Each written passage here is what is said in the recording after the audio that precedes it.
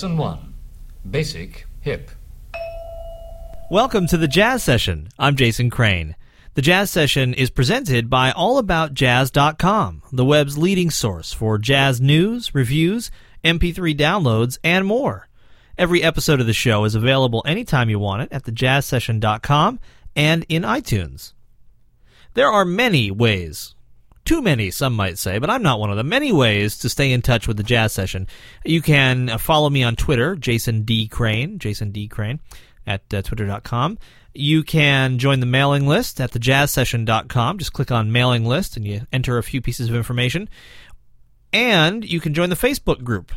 If you go to Facebook and type the Jazz Session into the search box, you'll find the group. In terms of the last two there, the mailing list or the Facebook group, I do one or the other, but not both. And each Monday you'll get a little email in your inbox that will tell you who is on the show this week and next week. And we'll also give you a few interesting anecdotes or links to other things that are happening in the jazz world. Speaking of interesting things happening in the jazz world, my guest today, Mike Reed, is behind quite a few of them. He's a drummer, a musician, a music presenter in the Chicago scene, and to hear him tell it, there's a lot happening there. Mike's got a new album out now with his band People, Places, and Things. As you'll hear in the interview, it's part of a trilogy exploring Chicago music and musicians. And here is a tune that features his quartet called VS Number 1.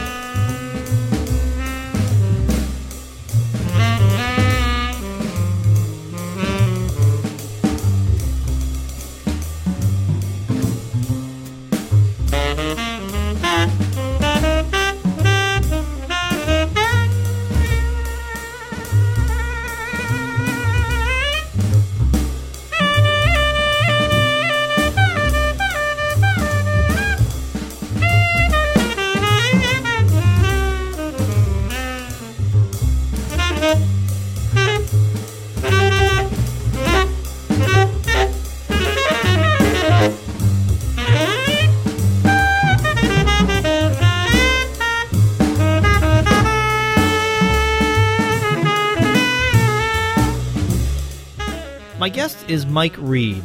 He and his quartet, People, Places, and Things, have a new album called About Us. It's the second in a trilogy. It began with an album called Proliferation and is scheduled to end with another album called Stories and Negotiations. And it's my pleasure to welcome Mike to the show. Thanks for being here. Oh, thanks for having me. So I really like the concept of this trilogy, which...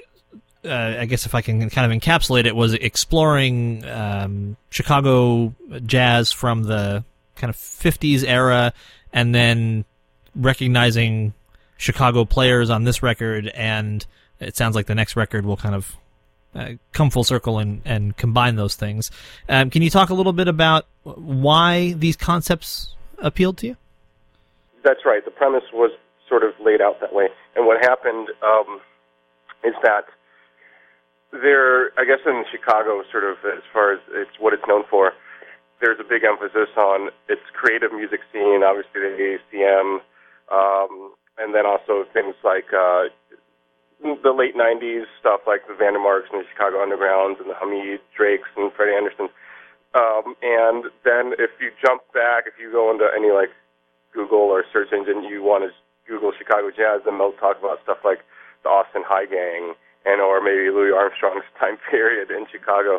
And there's really this major important part of it that is not very talked about. And it's very pivotal to really the development of, like, Chicago as a creative scene, like the 60s movement of the ACM and all that type of stuff, and everything that came thereafter.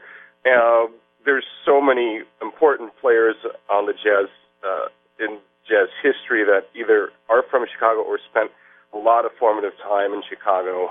And so I remember listening to an interview with Sonny Rollins. He was talking, the whole episode was sort of talking about his time in Chicago and how important it was to that. So I kind of wanted to sort of look at that because there's also this, I think generally in the jazz spectrum, there's a collision and sometimes, of sorts between more straight ahead and traditional forms of jazz and what people want to call free jazz and improvised music and creative music.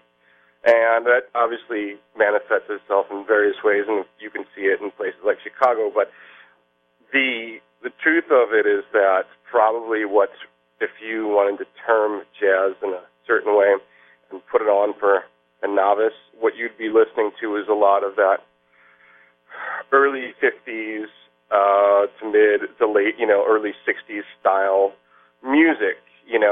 That's the sort of stereotypical sound of the music. And but it is, at the time it's happening, and even before that, it's a very creative and forceful event. Now, and this is kind of like almost, at least in Chicago, like a major, I think, separation point. Obviously, it segues a lot of different ways across the board, with Ornette and the way that Coltrane moves through the stuff. But you can, if you wanted to sort of condense it down and sort of like, if somebody wanted to look at the idea of like post-industrial world and maybe focusing on as a specific city, like let's say Detroit, this would be a way to sort of say, well, what's the post-bop way of looking at the music, and let's look at it through the lens of a scene, and really specifically cutting it down to Chicago, roughly from 1954 to 1960. So I was really interested in that as a missing link. It's so untalked about, and I thought that it's like, well, it's so important to the developments of what happens after that, it needed to sort of be done. And by doing that, it kind of made a lot of sense, I think, not only for me as trying to search out what my own identity is, but also I think to that of like a lot of my peer group. It's like you just don't come jumping out of, the Evan Parker didn't appear from nowhere, and neither did Muhal Richard Abrams. It's like there's a lot of stuff that comes from that, and so we don't either. So I kind of wanted to address that. And then in a little bit of I feel a little bit of validation in George Lewis's book, mostly basically on the AACM. The first part of it really talks about this time period. And I didn't know this when I conceived the project, that this was going to be like the sort of starting point for his book, So it kind of made me feel very, very good about how, my, I guess, thesis of sorts on this project. So that's kind of how that sort of started. And then the second record, I think in a certain way maybe is a little, it's not fully, I don't think everybody's really getting the full idea of it, because from my vantage point, there's plenty of records out there that have attempted to do, like, say, the music of Chet Baker or the, tribute to Thelonious Monk. And that was never part of this recipe. It was, let's find, very hard to find, very obscure musicians and music, or as much as we could, and reinvent it and make it as creative as when they were doing it. And if that means like, well, the only thing we're keeping from this section from this tune is the A section, because that's how we would, or throw out the chord changes until now. Now the chord changes, all this sort of maybe more modernized ideas of how to play this music is what we kind of wanted to do with it. And with that, the second record, which is About Us, makes, that the title of it kind of says, well, there is the past, this is why it sort of means something now. This is what we do with our music and it doesn't. It's not like a tribute. It's like one flowing sort of thing. And then when we get to the last record, which will be out later in the spring, it brings both of those together. So it brings the quartet, the essential group, together with three figures of that time period, Julian Priester, Iris Sullivan, and Art Hoyle, and trying to basically negotiate those ideas. Doing music that's specifically newly written for them. Recreating music that they played on with these different ideas that were, and maybe still aren't, part of what their approach to it is, and trying to really be as creative in a current way as possible, even though that some of the methods might harken back, obviously, swinging rhythms and, some chord changes of sorts, but there's a lot of other things that don't at all have anything to do with that time period, and so we're trying to figure that all out. And by doing it, hopefully the whole series of records shows that it's all like a continuous living thing instead of like a tribute. The middle record that just recently came out about us was that I felt like it was also important for it to be sandwiched in the middle, because obviously the first record is about another time period seen through our lens. And if we would have jumped right to the last thing, the band in itself wouldn't, I think, have as much of a personal identity.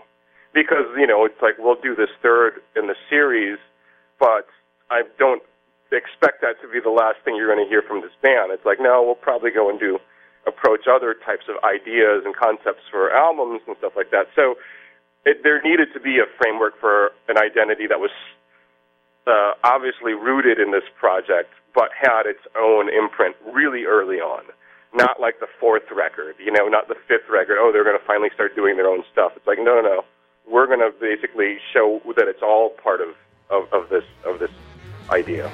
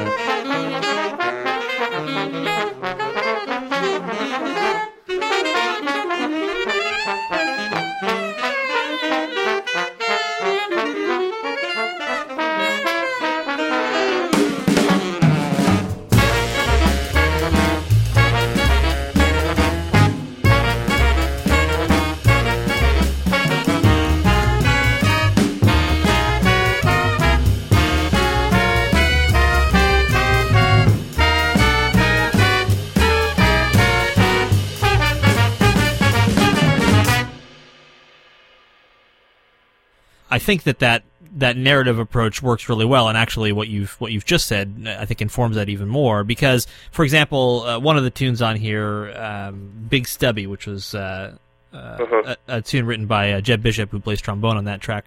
Sounds. I can completely hear, Pat Patrick on that record from the Sun Ra Band. I mean, there are moments all over this record where what came before on Proliferation, which was obviously reinvented through your own lens anyway, but where that kind of source material, I think, really shines through, and not, as you suggested, not in a tribute style, but really organically, which sounds like it was the goal. Yeah, and the other thing that I tried to keep, and if like people want to look a little closer, Of course, on the first record, we were taking people's music and reinventing it. And there were a few tracks. There was 3 that I sort of put together and sort of dedicated to people. So they were mostly our arranged and composed stuff. And on the second record, there's this idea of 3 again, bringing 3 guests in and doing compositions of theirs that it's almost the sort of same thing. So on the first record where we might have done a yeah, like a Clifford Jordan tune or something like that.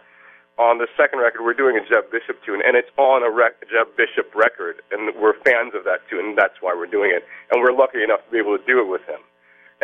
So there's kind of that sort of constant, like, hey, everybody, you need to check out this Chicago music.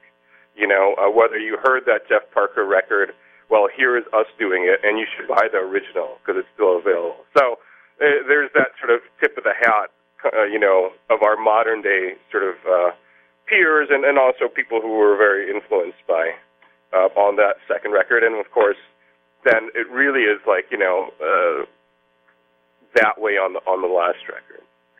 So there's little things like that, you know, and like on the last record where there's 3 musicians. So there's little things like that I wanted to keep consistent.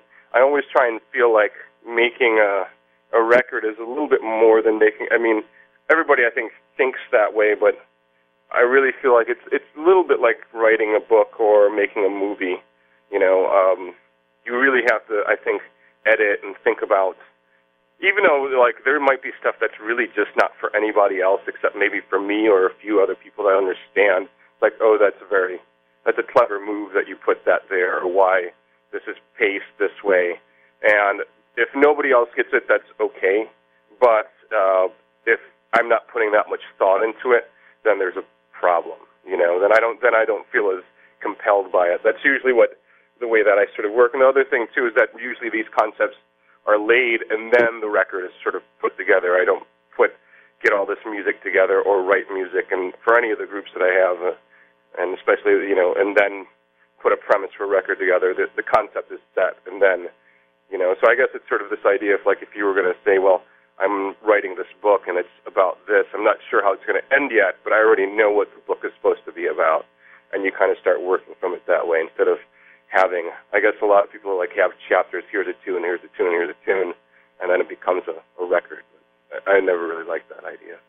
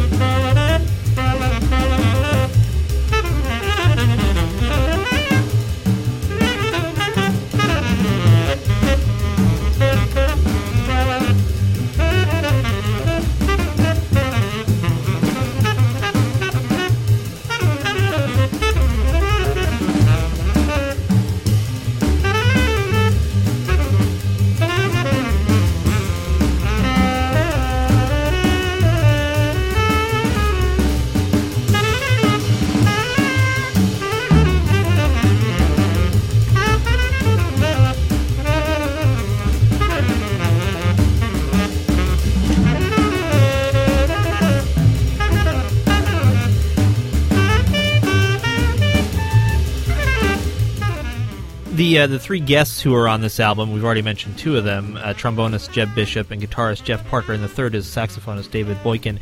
Can you talk about why you chose those 3 particular people to feature on this album? Yeah, well, Jeb is, you know, I mean, I think from my first encounters with him, he's really sets a high level of for improvisers that in the community that we deal with in Chicago, like, you know, as far as his ability to work in a lot of different areas and be a very high level like improviser from, like, you know, obviously being able to play jazz and, you know, in its free jazzness, and also really hardcore improvised music and being able to stay with ideas for, like, you know, 30-40 minute stretches without like going into a string of licks and, you know, just sort of a bag of tricks. So he sets this very high level, and I think everybody is on their toes if he is in the project. You know, if he's around, it's like, you know, he's the kind of guy that really also, it's like if you're working on a piece, but he does not leave until, like, no, it has to be right, and he keeps everybody sort of on their toes in that way.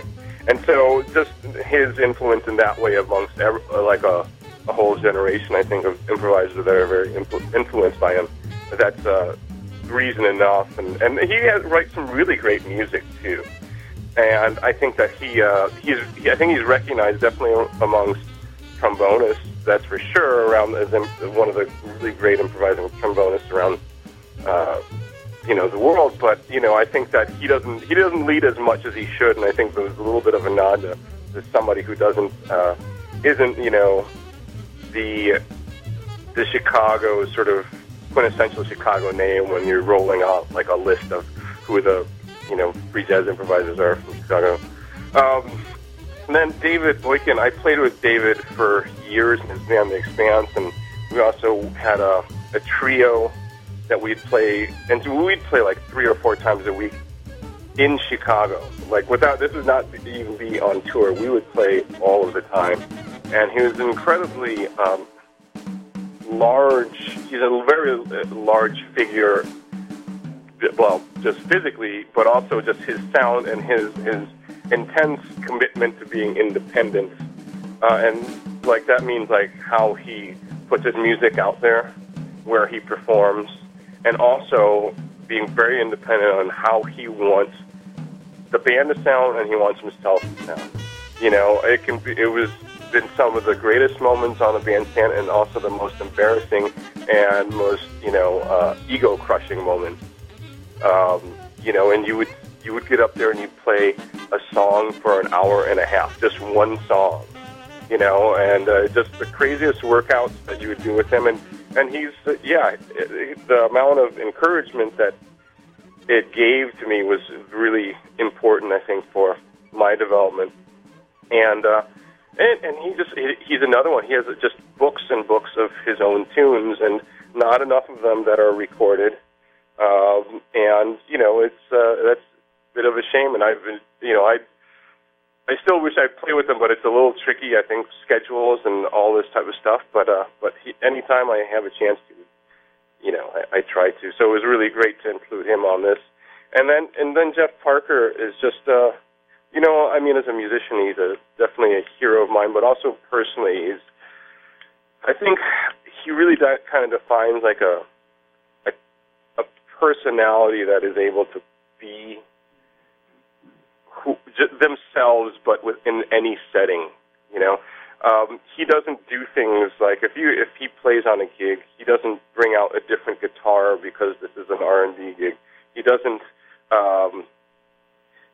change his sound because this is a rock gig or a jazz gig. It's like, no, it's Jeff all of the time. That's the way he sounds, and that's the way he's going to approach it. And that kind of goes with his personality as a human being, no matter what type of situation he's in.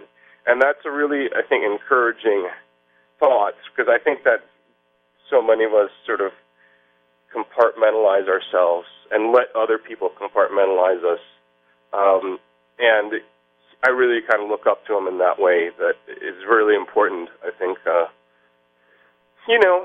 Being an African-American playing jazz these days, which I think is not as, especially on a creative level, like free jazz, creative music, improvised music, that is, it is not, I think there's a lot that's not accepted that amongst ourselves that we need to sort of look at, and he looks at it on a variety of levels, whether he's DJing, playing in Tortoise, playing, an organ trio, doing freak-out duets with me, whatever it is, he has a huge perspective on being, which obviously then gets expressed in his music.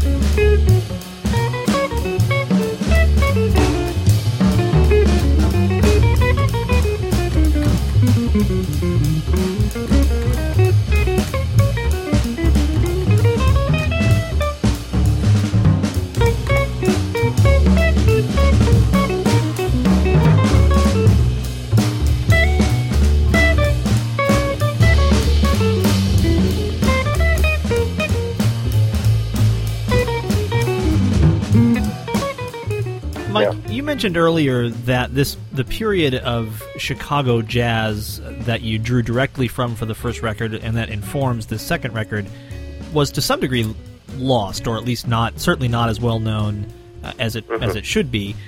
What happened to it, do you think? Why was that the case? And then how did you go about kind of unearthing the music and musicians that you did? Well, I think there's a few reasons, and I've also one of the things I've tried to do is also, obviously, I talk to a lot of people trying to find out information about trying to find music and stuff like that. But I also started to try and do interviews with some of the older musicians that were around during that time period, and also some of the journalists that are still around. But I think there's obviously, and it's really funny, especially now that it's the beginning of the year and we just went through a few weeks, and we'll probably have a few more of year-end lists.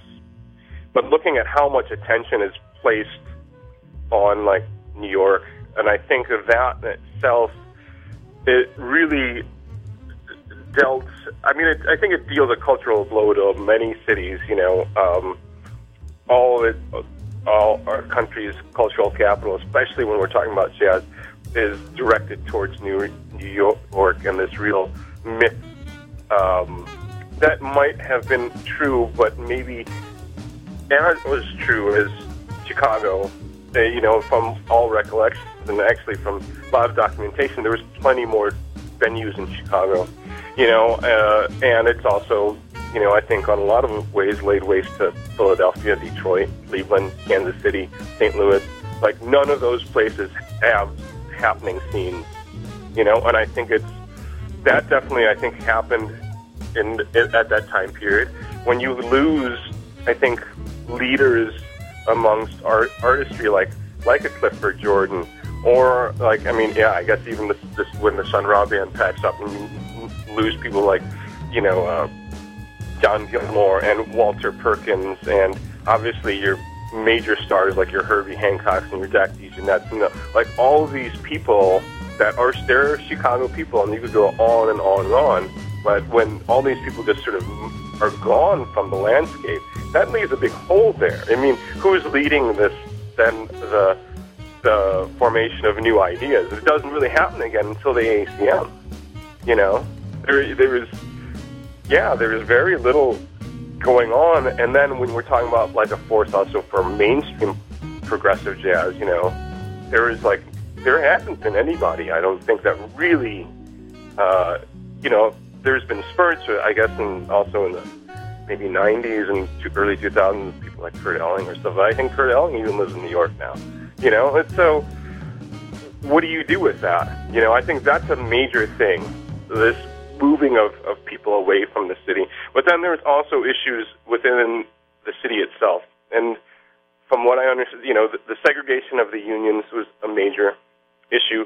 The way that the city is separated is a major problem. It's still the problem as far as the way that you can transport yourself. It's not like New York where there's this massive network of subways, but it's like the city is really kind of separated.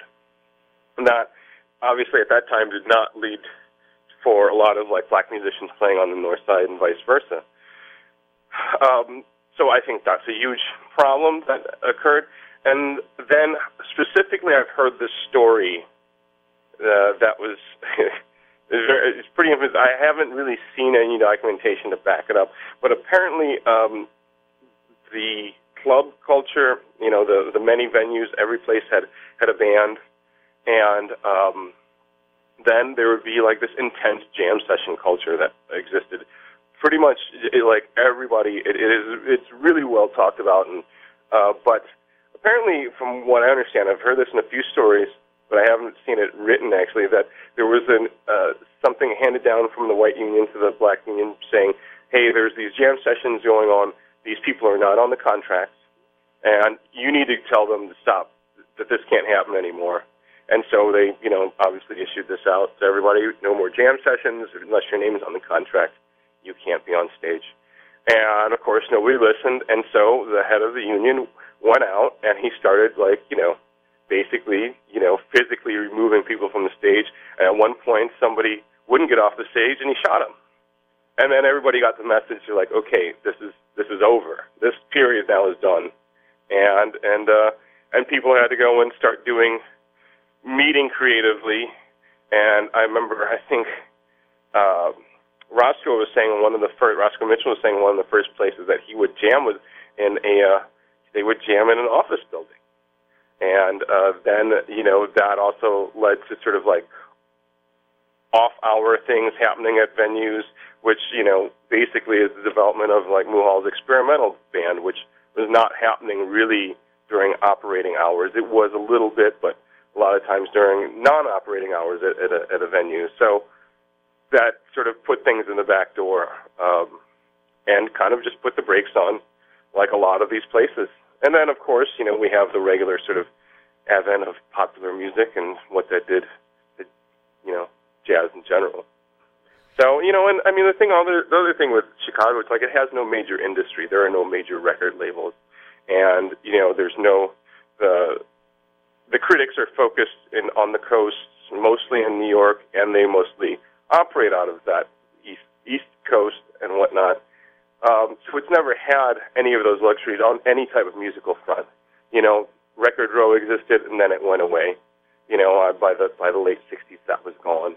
So even as a session musician, a lot of these people who played on Impressions records and whatnot, their work is now dried up.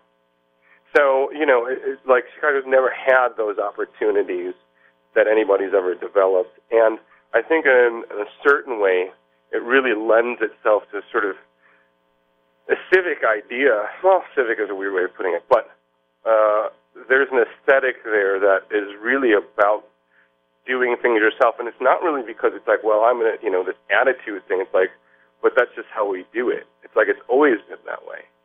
I mean, even if you want to look at a major success story like a Chess or a Delmark, it's like, yeah, those guys are kind of, they're self-starters. They did it themselves, and that kind of goes, Fred Anderson's Velvet Lounge, even like, I guess Vandermark and the things that we do in town now, like, progressive labels like Thrill Jockey and whatnot, and Drag City.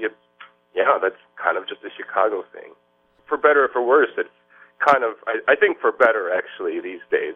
My only issue still, though, is that I think it should get a little bit more notice, not only Chicago, but just, any place in general that, I think there's so much put on New York, it's like, come on, can somebody acknowledge, maybe not even so much that there's a prettier girl in the room, but just that there's another girl in the room, New York can still be the prettiest, but it's like, let's just at least say that there's something else going on in this world, because for my money, I think that probably the most creative scene happening right now is probably in Berlin.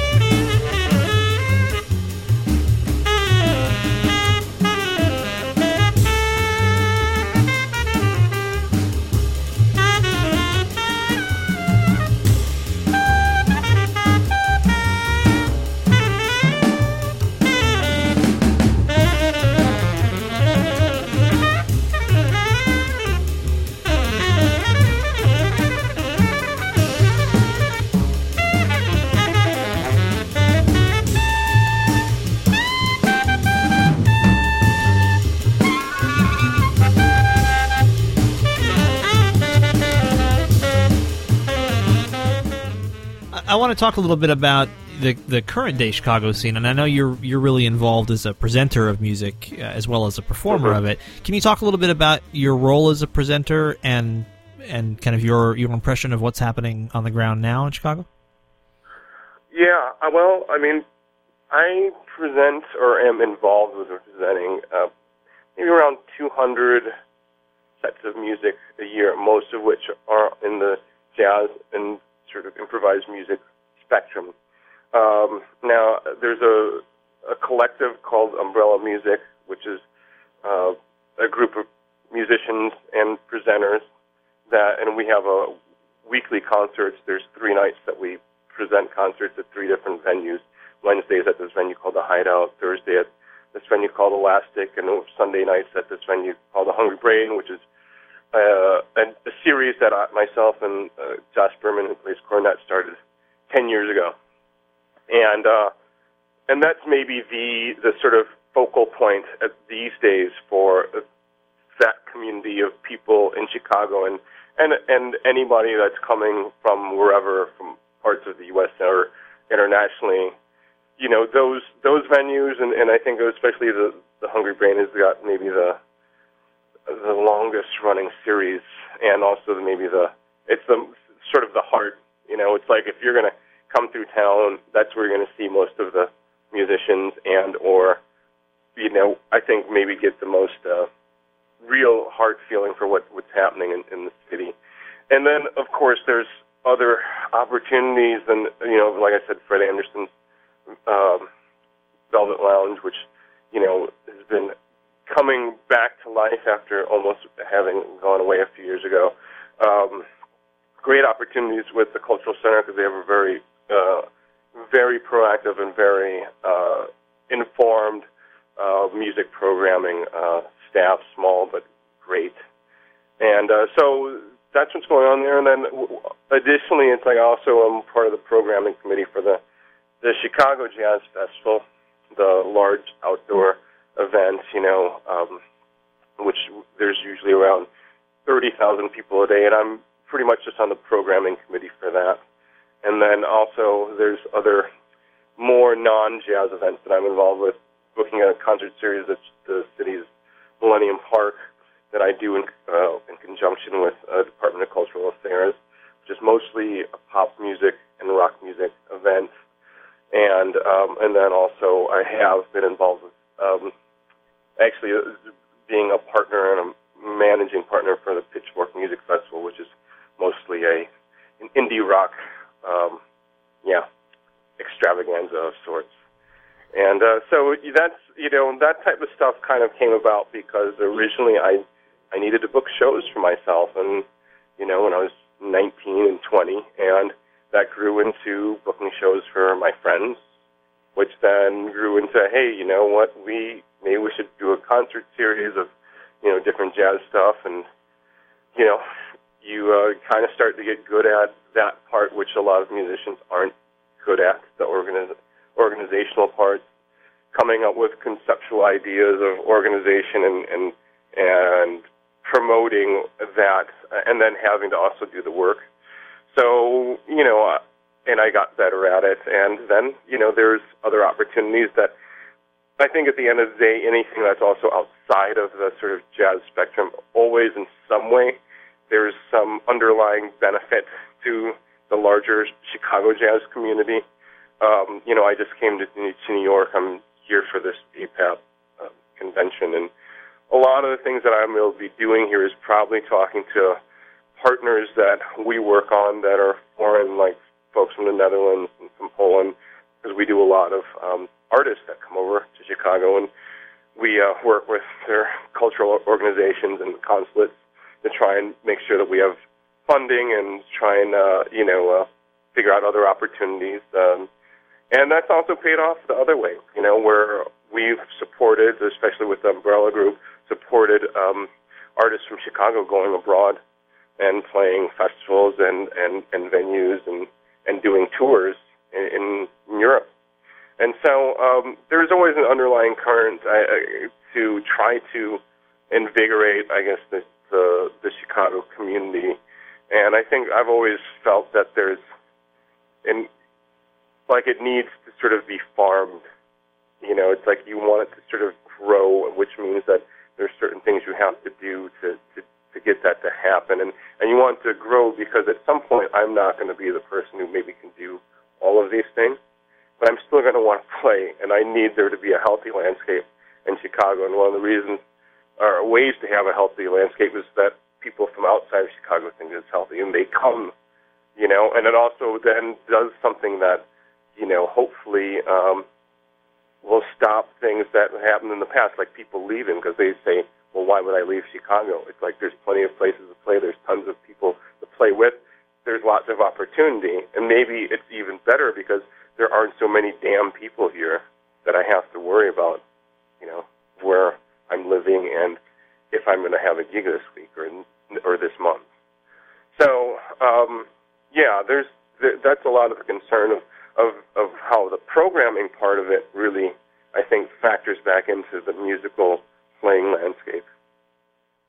Well, my guest is Mike Reed. He and his band People, Places, and Things have a new record called About Us out on 482 Music right now.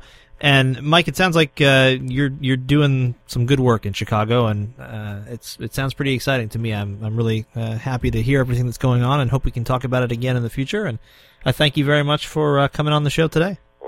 Thanks for having me. Hopefully, we'll see you out in Chicago sometime. That would be great, man. Absolutely.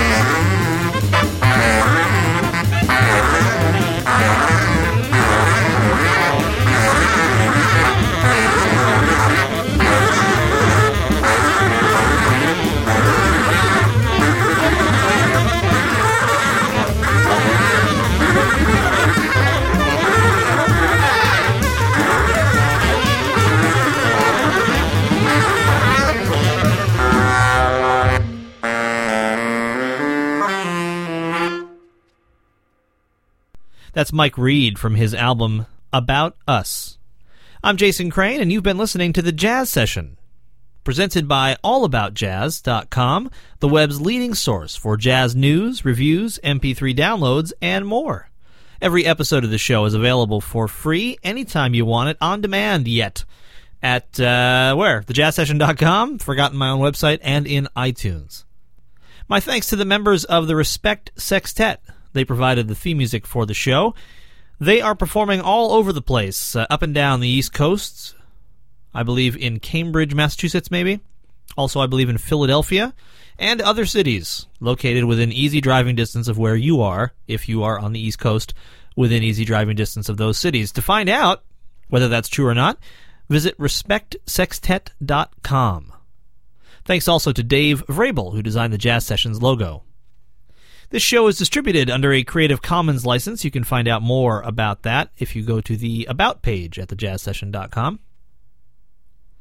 Most importantly, as always, thank you so much for listening, and thanks to all of you who comment. Many of you comment on the website itself, which you can do under any show on the website. I don't know if you know that.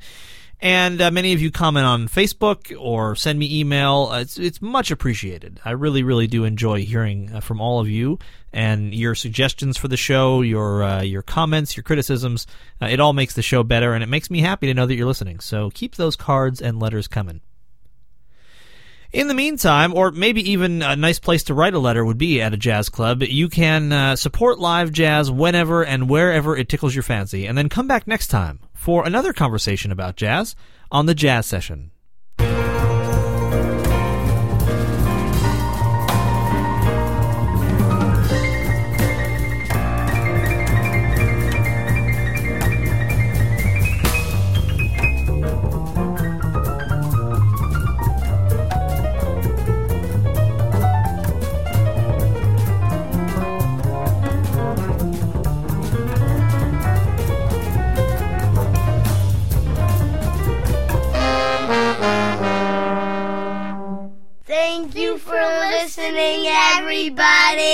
Bye.